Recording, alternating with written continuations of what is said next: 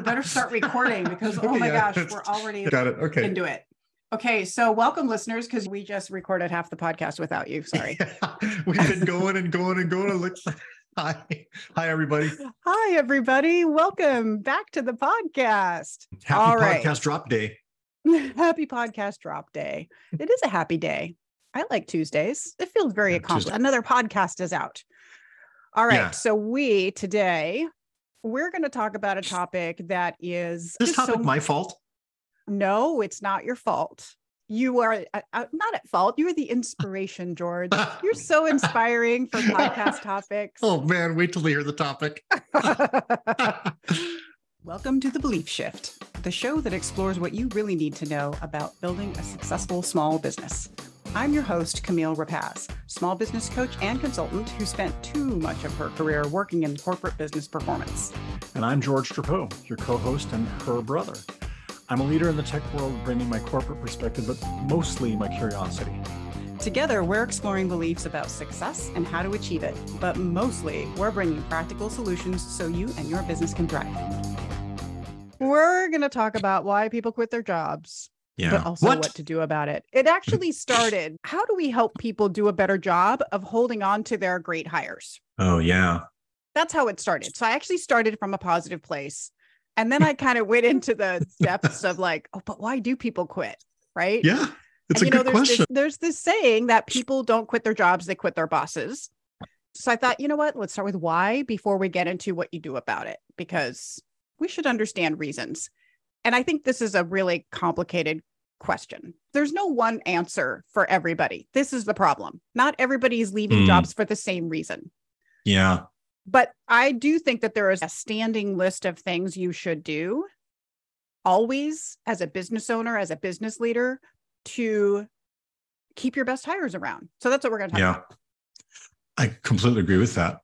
You know, this phrase that is people don't quit jobs, they quit bosses. I mostly agree with that. I think in many cases, I have this phrase that I use in my life. It's not so important to be right or wrong as it is to be helpful versus not helpful. So like a lot of times that helps me think about when I create a model for how things work. If it's explanatory and it helps you take action or do something, that's better than if it's precisely correct or incorrect.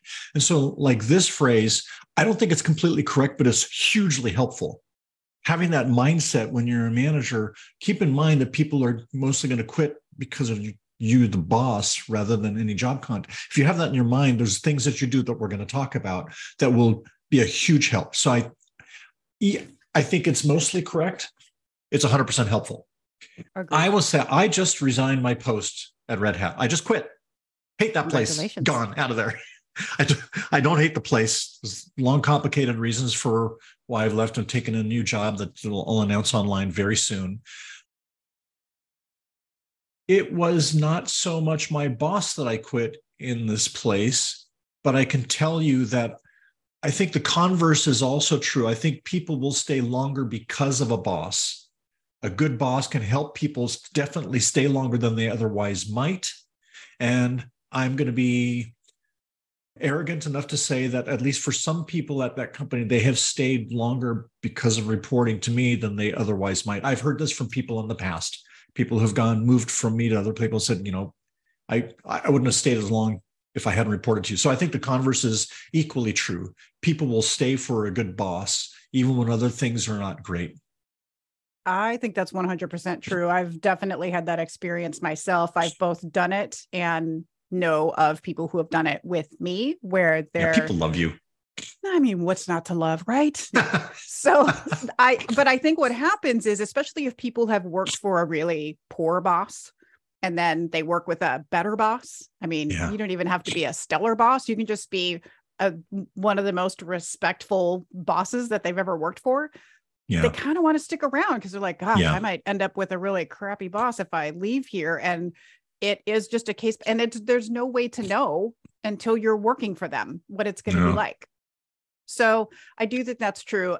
But I also think it gets even more complicated than that when you start getting into the culture of the company and all that kind of stuff. So we're going to talk about some of these things and some of the reasons why. And again, I do think that ultimately it is really complicated. I don't think anybody leaves for any one single reason. There might be a primary reason, and that's what we're going to talk about, is what are some of these things for you to look out for. But more importantly is, what do I do to do my best to prevent the people I value most from leaving my company, or just the people, period, that you value, that you just, turnover is really costly for a business, big or small.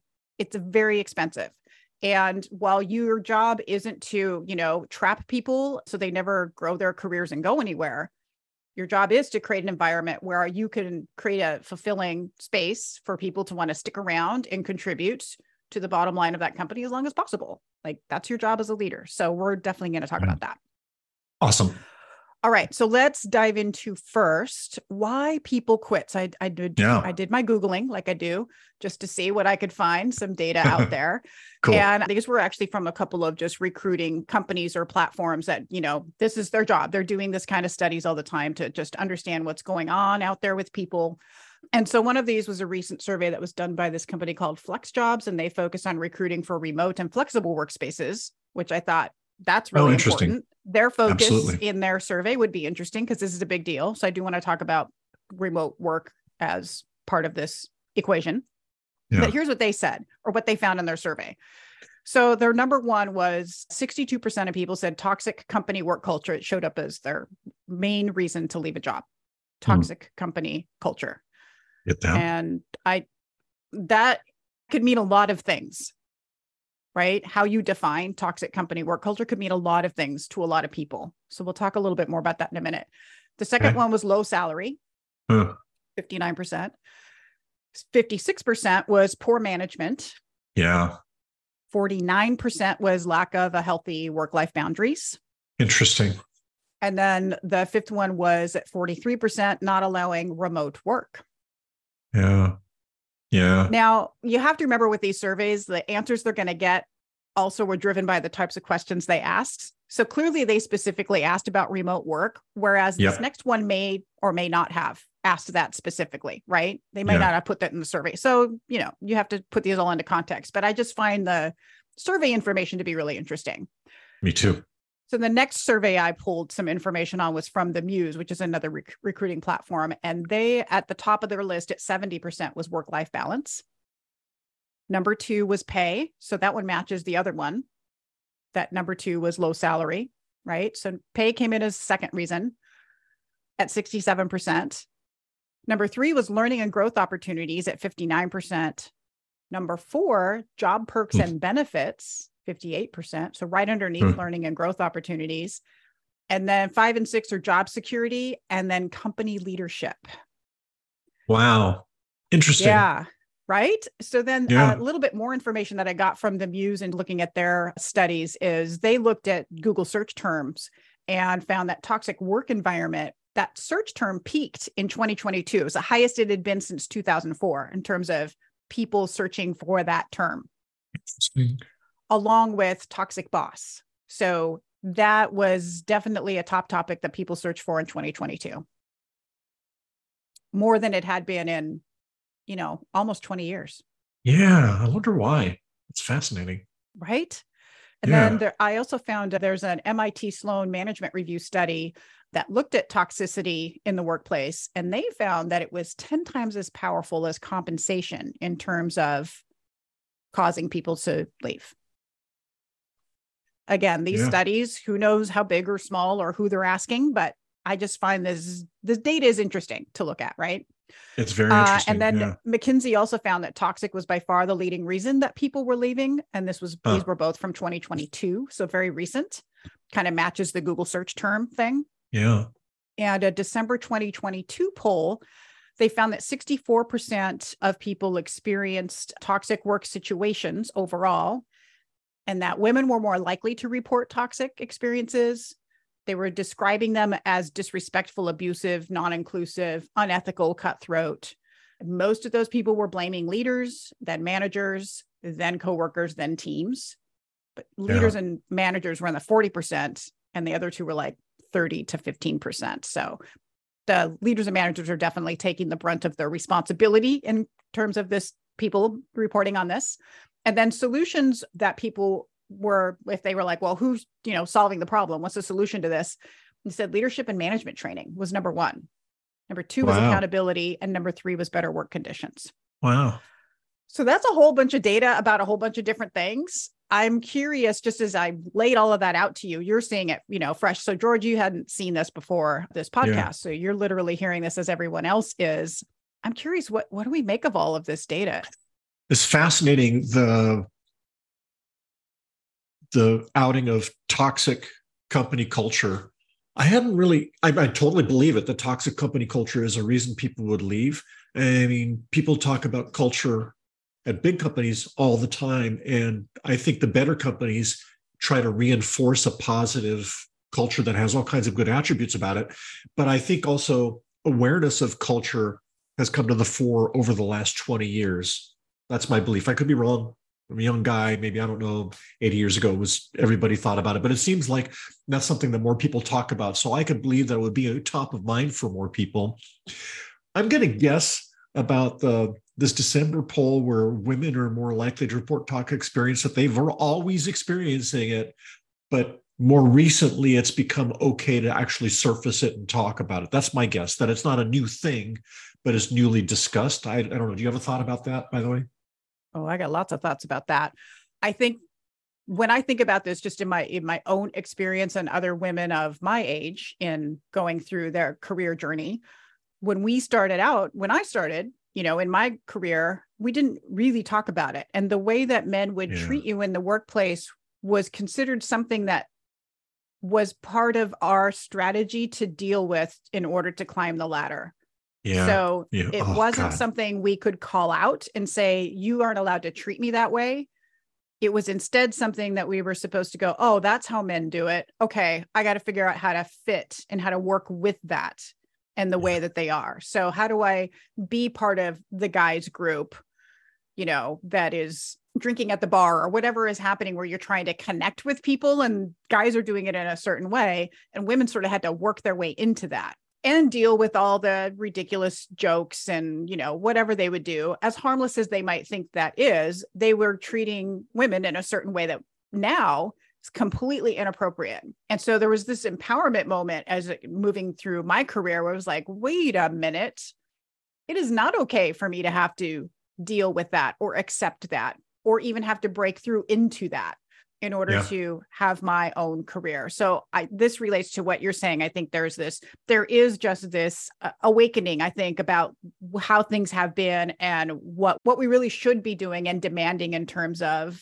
equality in the workplace and what that means. That's really what it comes down to, right? Which equality isn't, I want to play your game with you. It's, wait, we're actually two different beings with two different ways of working and being, and how do we merge them together?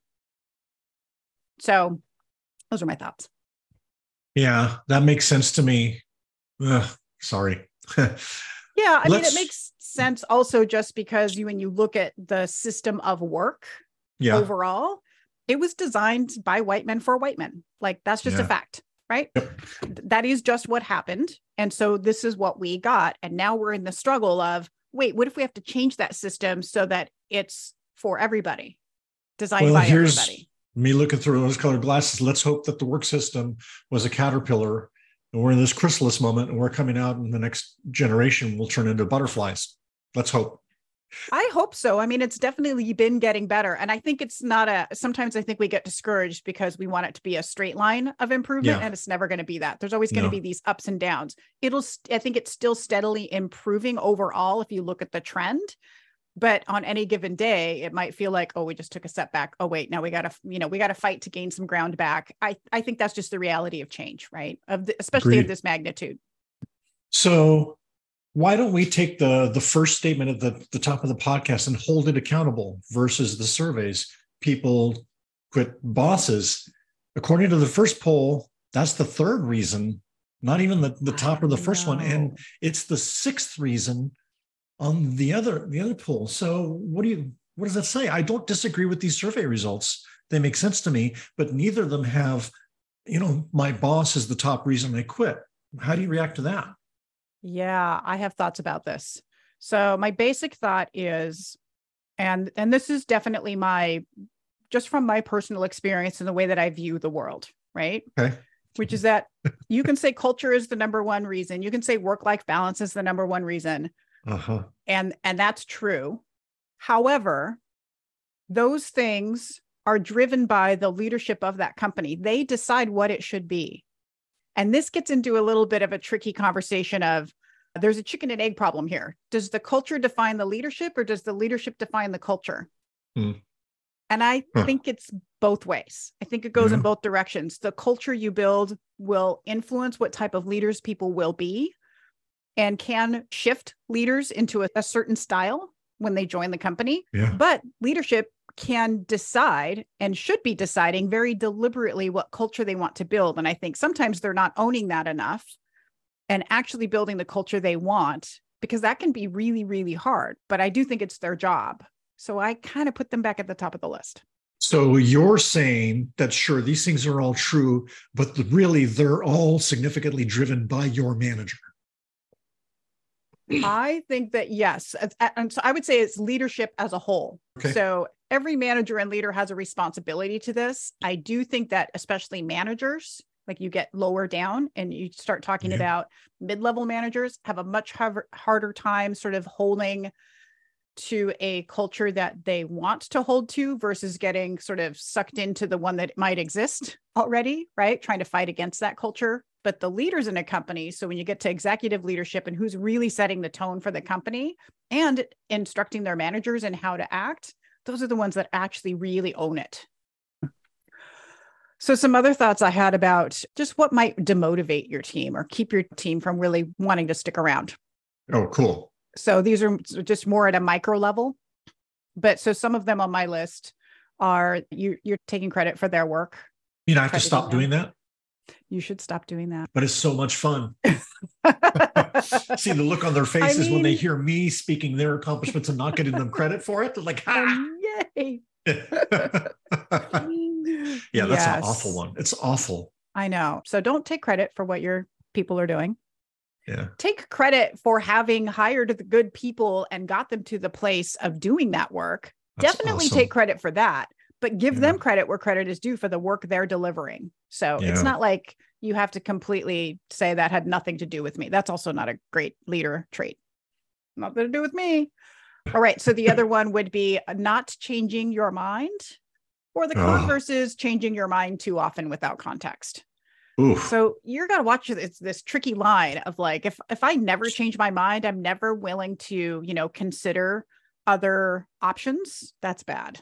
And you definitely, your team's just going to be like, why bother even telling them anything? Yeah. But the flip side is like I've worked for Bother. I'm like, we need to talk to them, because whoever they talked to, do you ever have worked for somebody who you knew who they had just last met with because of the decision they just brought to you? You're like, oh, you just had a conversation with so-and-so, didn't you? Like anybody got in their office and it would just change their mind. They would just do it so often. It was like they didn't have their own set of like their own algorithm for how they were going to make a decision. They just went with whoever could sell them on the next best idea. Yeah, that's not great. That's interesting. Yeah, I hadn't thought about that till you mentioned it, and I have this immediately internal reaction. Like, oh, yes, I do. It's awful. It's awful. No, it's so frustrating because you can't keep up. That's why it's demotivating. Like I have no idea what this person's going to want me to do tomorrow. And it could be that everything I did yesterday is not even valid anymore because we just changed our minds so fast. Yeah. That's frustrating. Not dealing with the bad apples on your team. I think this is a great one, and I'm going to give people credit. This is hard to do. It takes courage, and it's not easy to deal with this one, but I totally agree. When you don't deal with bad apples, that one gets me. It's toxic. And I try to hold myself accountable for this kind of stuff. It's one of the toughest things I have to think of as a manager. Like, realize I'm being good at the team by pointing out bad behavior, dealing with bad apples? Absolutely. Yeah. Yeah, it's really hard when I think, emotional reaction to this. I know. Well, and I think you and I have a very similar approach to just people, which is that I know that there's potential in them. And I could if I just get another chance, I could bring it out. And you just want to help them. Yeah. And so that makes this one really hard because you tend to not see people as bad apples. You just see them as like, oh, they're just not there yet, but we're close. but you really have to look true. at the effect that's having and how much energy that's taking for you to work with that person to try and bring them around. And you're neglecting all these other fantastic performers on your team because you're spending so much time with them and they could use your time. So there's that. Yeah. Oh boy. Another one is just unbalanced feedback, as in I always tell them when things didn't go well and I don't tell them when things did go well, you know? Yeah. And then micromanaging. That's an easy one. Yeah. So those are mine. Anything you want to add to motivators? Well, that's a hard list to top. That's a great list. I don't think so. Not at the moment. I mean, these really resonate with me. Somebody taking credit. Absenteeism. So I think having a nice, consistent relationship with your manager is really important. And when they're flaky about it, you don't notice that it's like the boiling frog, a frog in boiling water. You don't notice it for a while, but after a while you realize, hey, I haven't talked to my manager in 6 months. And you realize, man, that sucks. So I guess I would add that one to the list. Absenteeism. I don't know what else to call it. Lack of attention, Yeah. Lack of attention. It made me think also of just the idea of sort of reliability or consistency. I am consistently available to my team, something like that. But yeah, I get what you're saying. Yeah. Bummer. May I tell you a story about that?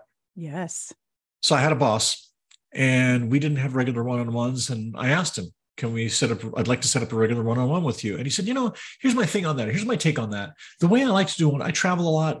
How I like to do one-on-ones is when we meet up in the same city or for the same event or something, I like to grab time, like maybe a long breakfast or half a day together, kind of a pickup. And we catch up and we do a really deep dive then.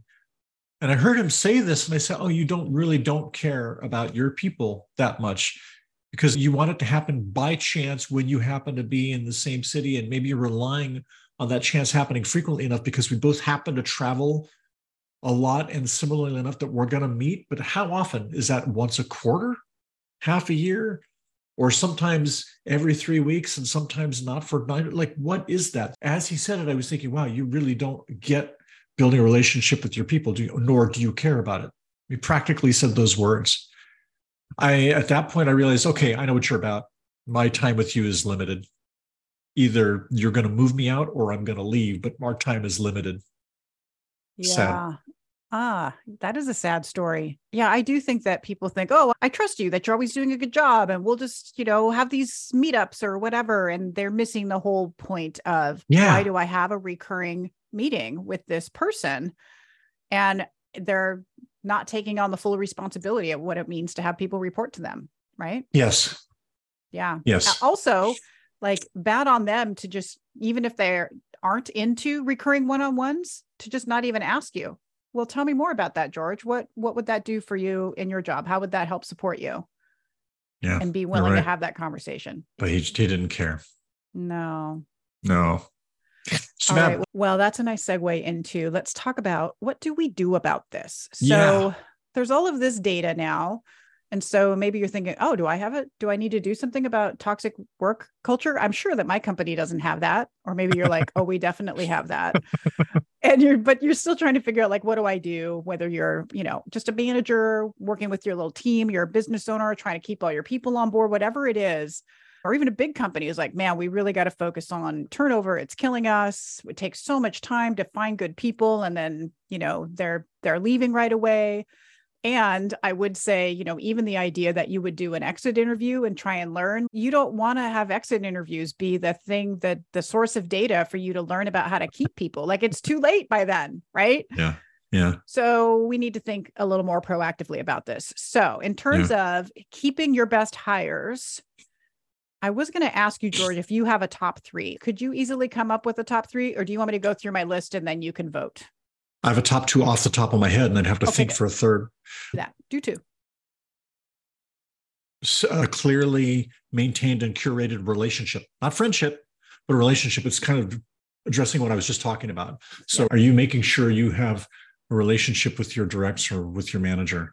That's number 1. Number 2, having clear standards about what is expected of you, clarity and fairness. And do they seem fair?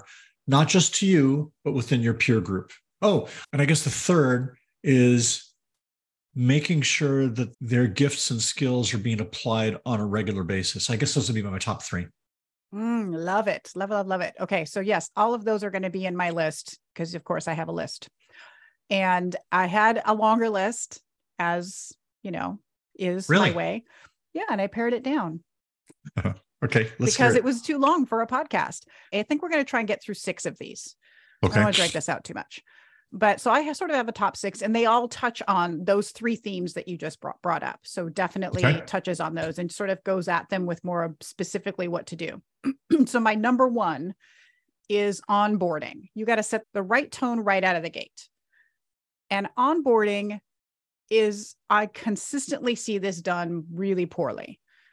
Like, they just meet with their person and they're like, and your chair is over here, and talk to the IT guy there to get your stuff and then go.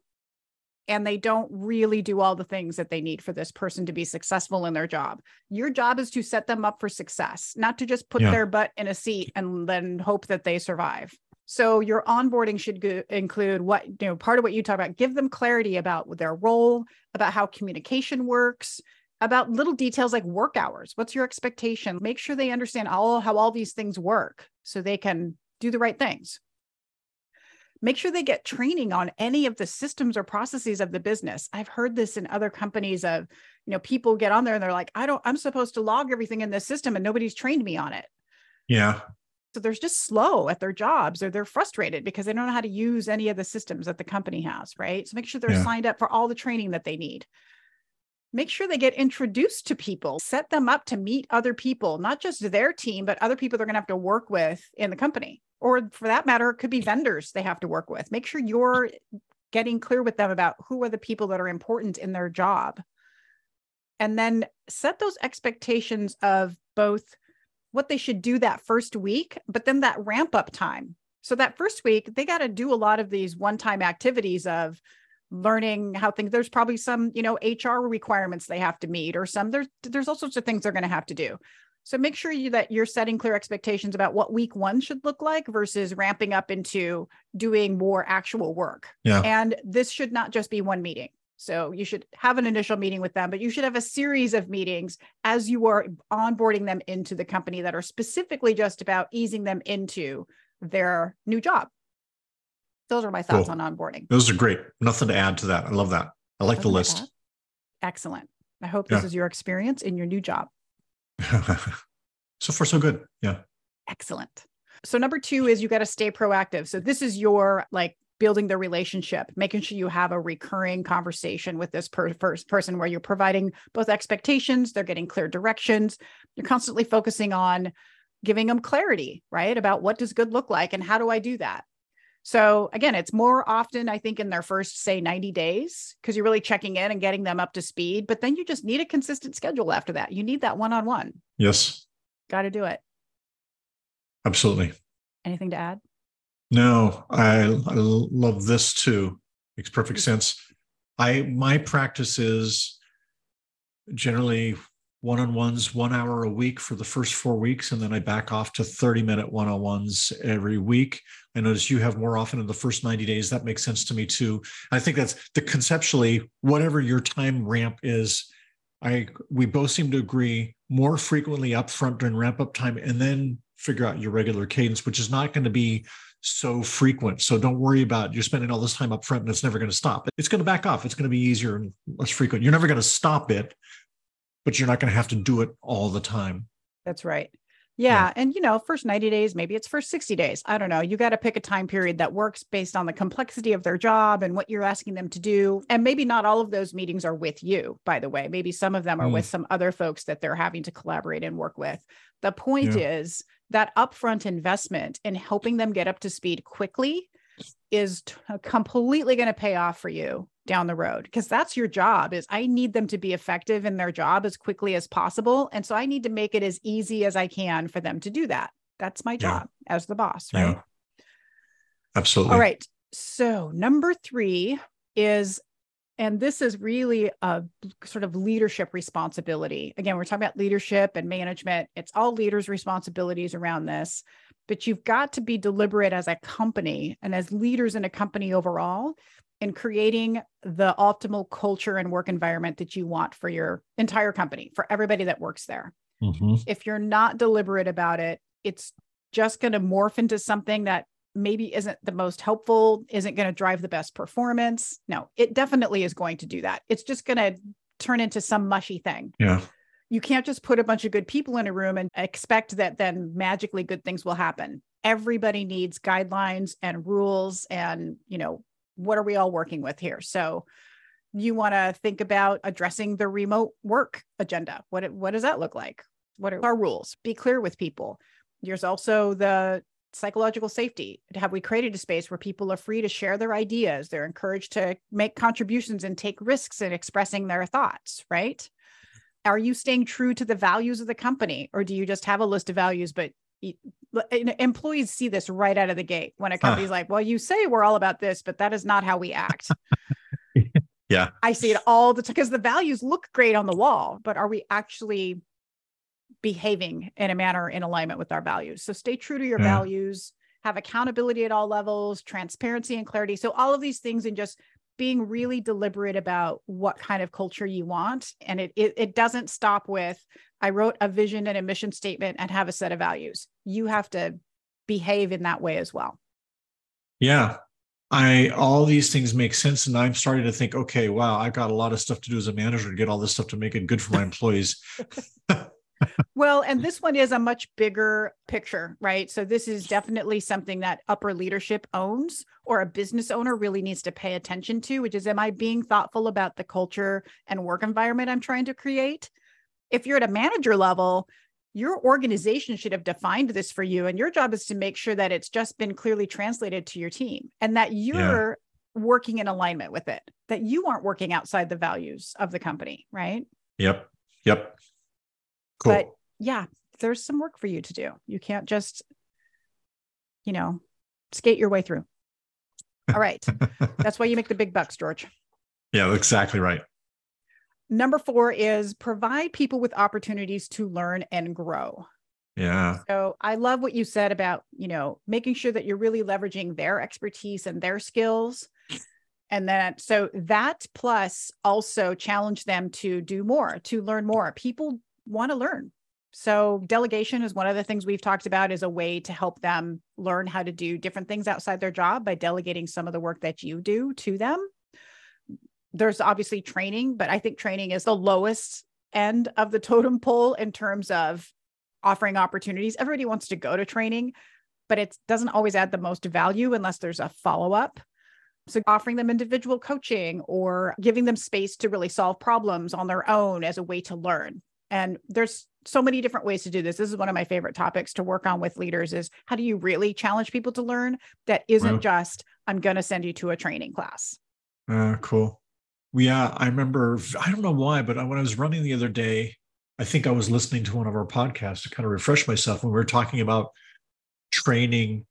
We were talking about it. I remember clearly your comment about it's not good enough just to send people to training. That's not the same as learning. We've talked about that in depth before. So there's an opportunity to review that, the difference between just training and true learning and growth. Yes. I think it was our episode on a learning organization or learning mindset. Oh, yeah. That's right. Yeah, because I think this is a mistake a lot of companies make, which is, we can solve that problem by just sending everybody to this training. Yeah. But it doesn't solve problems, because just taking that course, they don't necessarily know how to implement that in real life. So you have to have a way to transition that into, now, what does it mean in our company and how do we leverage it?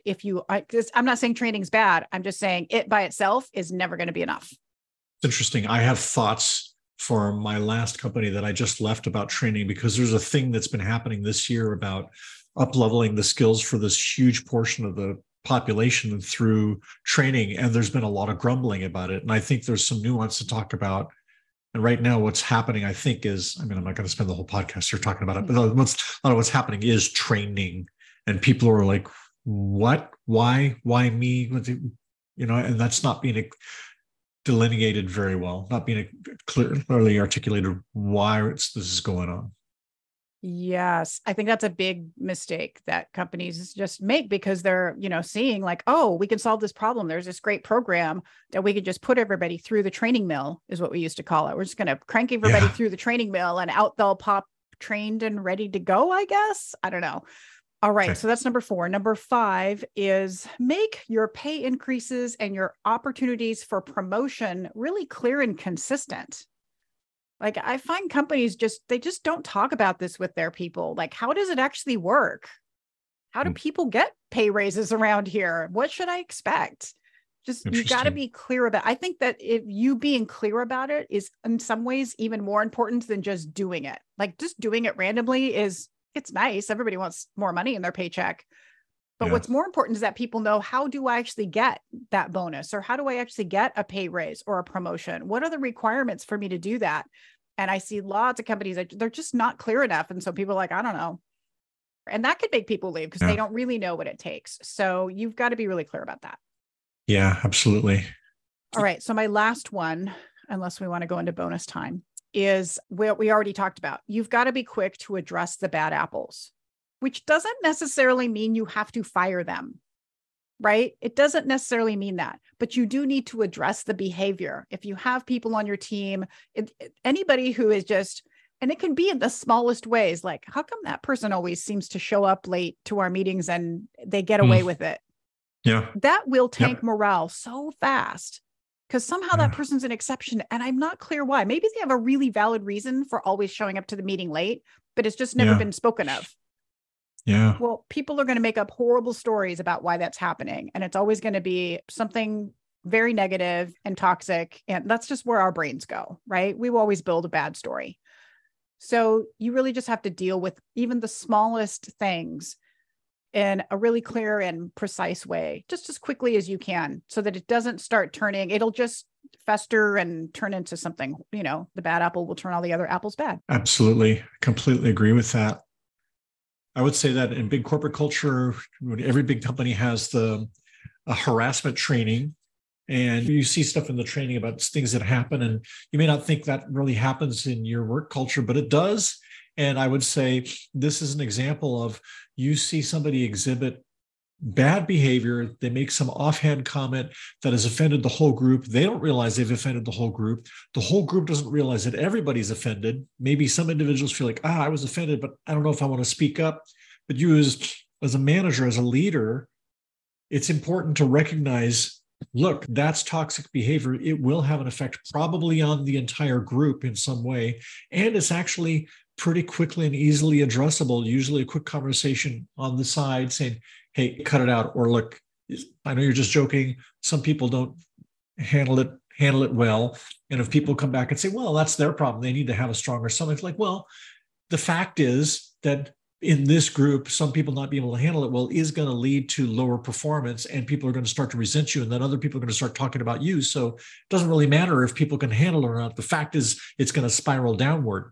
You can decide whether you want to keep having this personality in the group, but I'm telling you that I see an effect on the group and I'm going to stop it.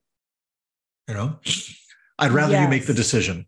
And actually, most of the time, you don't have to go that far. Most of the people say, you know what? Yeah, I don't really mean it. I can do better about that. I know. I mean, yeah, sure. I have some friends who could take that, but no, I get it. No problem. Most of the time, that's the reaction, in my experience. Yes. There's 2 things that came to mind, which was what you said about, I have some friends who could take this, but yeah, you're not working with your friends. So number 1 is do not show up and just treat the people you work with the same way you would treat your buddies when you're out having a beer or they're at your house watching the game. That is not the environment for work. So that's one thing that came to mind. The other one that came to mind that you were emphasizing that I really want to call out is our jobs are to do what's best for the team and then ultimately for the organization. My job is not to just do what's best for me. So if somebody's response is, you know what, that's their problem, I immediately push back with, no, it's our problem because we're a team and we're supposed to perform optimally together. And that behavior is lowering our performance overall because it's not for everybody. I do think there are cases where I have had people who they were just overly sensitive. And, they just felt like they had to, once they opened the door to, they could always call this behavior out. They just kept doing it. And you're like, okay, you need to also slow your roll and not constantly be the martyr in the situation. Right. Yeah. Good point. You do have that. I don't think it's okay for people to just constantly be like, upset about everything that is said either. There is this fine line there, but more often than not, I will side with the person who is upset than the person who is making the statement. There's because also, if you look at what they said, they're like, is there really a reason to even say that? No, actually, if you got down to it, the reason for them to say it was they wanted to get a laugh. Maybe they didn't think it was going to be at somebody's expense, but it turned out it was. Yeah. Or they really were trying to take a jab at somebody. Yeah. It's one of those things, and neither one of those is a good enough reason for them to be able to say it, because it's not for the better of that team. Those are my thoughts. I want to tell you a story, and it's a different angle on what I think of as toxicity. Maybe people wouldn't think of it this way, but so I guess I'll put it in the category, things that are a detriment to the team. Mm-hmm. So I had a great team that I managed at Red Hat for years, just an amazing group of people. One time in there, I had a guy who was an amazing guy, and then this person left. And sometime after that, I was talking to some people in our product groups, and they would mention this guy that they were working with. And I say, yeah, that's a guy reported to me. And the reaction sometimes would be, what? Wait, that guy was on your team? He reported to you? And I was shocked when I heard that feedback. Like there was no connection between this person on my team and my team, or even me. And I realized, I blew it. I should have been clearer about standards for the group and made sure that the group all knew that, look, you're individuals and you go and do your thing, but you're also part of a group and we have a brand. And when you represent yourself as just yourself and you don't bother pointing out the connection to this team, it brings about problems. So we could have leveraged you and your positive reputation with that product group back to this team, could have helped us in other ways, but you were only focused on yourself, only yourself, you're self-aggrandizing. I consider that toxic, and I could have corrected that probably if I had been more proactive and saying to everybody, when you represent yourself, make sure that people understand you're part of this function. We'll all benefit and you'll help each other. And if I had seen behavior from this guy just talking about himself, I should have talked to him and say, look, not cool. I know you want good things to happen to you. That's great. But I also need you to make good things happen for the group, or you will no longer be part of this group. And then we'll see how well you are able to advance yourself without the platform that this group gives you, Yeah. Wow. What an amazing reflection to have. Yeah. I think it's easy for us to miss that in individuals who are really high performers. Yeah.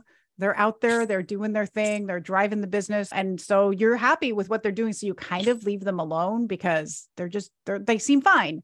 And then it's easy to miss some of these things like, oh, wait, we're missing this great opportunity, or they're starting to undermine us as a team, even if that doesn't have to be their intention. It's just the way they happen to be going about the work. And maybe if you'd highlighted it to them, they would have been like, oh, I didn't even realize that. Of course, I want to help drive things for the team as well. So just giving people the opportunity to see something they might not see, I think is really important. And it as a part of helping people to learn and grow as well. That's part of their development, is giving them some insights into seeing how their behavior is affecting the whole and helping to either, hold people back or it could be driving things forward. Really important to be able to see that and give feedback. But we all miss it too. We all miss it all the time because it's a lot to have to pay attention to as a leader. Yeah. It is a lot, but that's why we bring these things up, because maybe we just brought something up on the podcast today. You're like, oh, you know what? I haven't really been paying attention to this part of the business at all. I should put some more focus to it. So hopefully we sparked some little idea in you for improving on your team's performance. I hope so. All right, well, let's wrap this puppy up. So in summary, I would say your job as a leader, as a manager, as a business owner, you've got to be the one creating the nurturing work environment for teams. For if it's one person or 50 people, I don't care how many people we're talking about. That's your job. Your job is to make sure that that environment exists. And that's starting with the culture of the company and just all down the line, all the things that we talked about, and plenty more, by the way. There's certainly more things people could add in here. And it's not just about making people happy. It's not just about I bought pizza or I brought snacks into work. It is about making people feel valued and fulfilled, and also setting clear expectations and boundaries for people to work within, right? It's not a free for all. Yeah. It will lead to reducing turnover and increasing productivity. It's been proven. I probably should have pulled some of those studies out. I did not. You can do your own Googling and research, but we all know this, like we've heard it enough, right? We know, because when people feel valued, they do perform better. That's really what the point is. And they're not your friends. They are valuable coworkers. And there's a whole different level of respect and teaming that has to happen there. And you are the one that sets the tone for that. So that's all I have to say about this. What about you? Yeah, I second that. What's occurring to me as you're talking about this is the perks and benefits that companies do to make a work environment feel happy and fun, like free food, snacks, stuff like that. It's really great. But the core really is, everybody knows that they're going to work. Most people, if they had a pile of money, didn't have to work, wouldn't. They wouldn't go to a job. Most people go to a job because they need the money, and they need the money. They have basics. They want to know clearly, how am I earning my money? What are the expectations of me? How can I get through this and not be stressed every single day at work? And having free snacks in the break room is not going to relieve my stress in that way. It's not going to do that. The core things that you mentioned here that we've talked about, having clear expectations, having an understanding about the company culture and all this stuff, those are basics, and you got to get them right. And if you get them right, you're going to solve most of your people problems. Yep, you will. And again, I know that this requires time and energy, but the people are the lifeblood of your business. That's what's making it go. So yeah, you should spend the time and the energy to invest in making sure your people are going to be able to work optimally and that they're going to stick around. Yeah. It's really hard for people to do the math and the ROI on this whole thing, but you can. And you really should be tracking, especially as a bigger company, you really should be tracking your turnover and what's happening and paying attention to that, because it is costing you a lot of money. All right. Well, that's it for this episode. Cool. Let's check out of here. All right. Thanks for listening, everybody. If you would like to leave us a review on Apple Podcasts, we would love it. Please do that. It is a tiny little sentence, I think, that just says write a review, but you can find it. You're all smart cookies. Please leave us a review or share our podcast with other people who might want to, get some different perspective on tips and things. And I don't know how different our perspectives are, but it's our perspectives. And as least nerdy as we can be. Yeah. If you've left a position and it's on your mind, we'd love to hear why you left. What were the reasons, the main reasons that you left a position? We'd love to hear about that. Either contrast with what we said or reinforce what we said. Love to hear it. Yes, we would love to hear that. We do have a way you can do that. You can go to thebeliefshift.com and you'll see there's a little widget where you can leave a voicemail. So we'd love to hear from you if you want to do that. Otherwise, we're out of here and we'll just be back in your ears next week. Hope you have a good week. See you, everybody.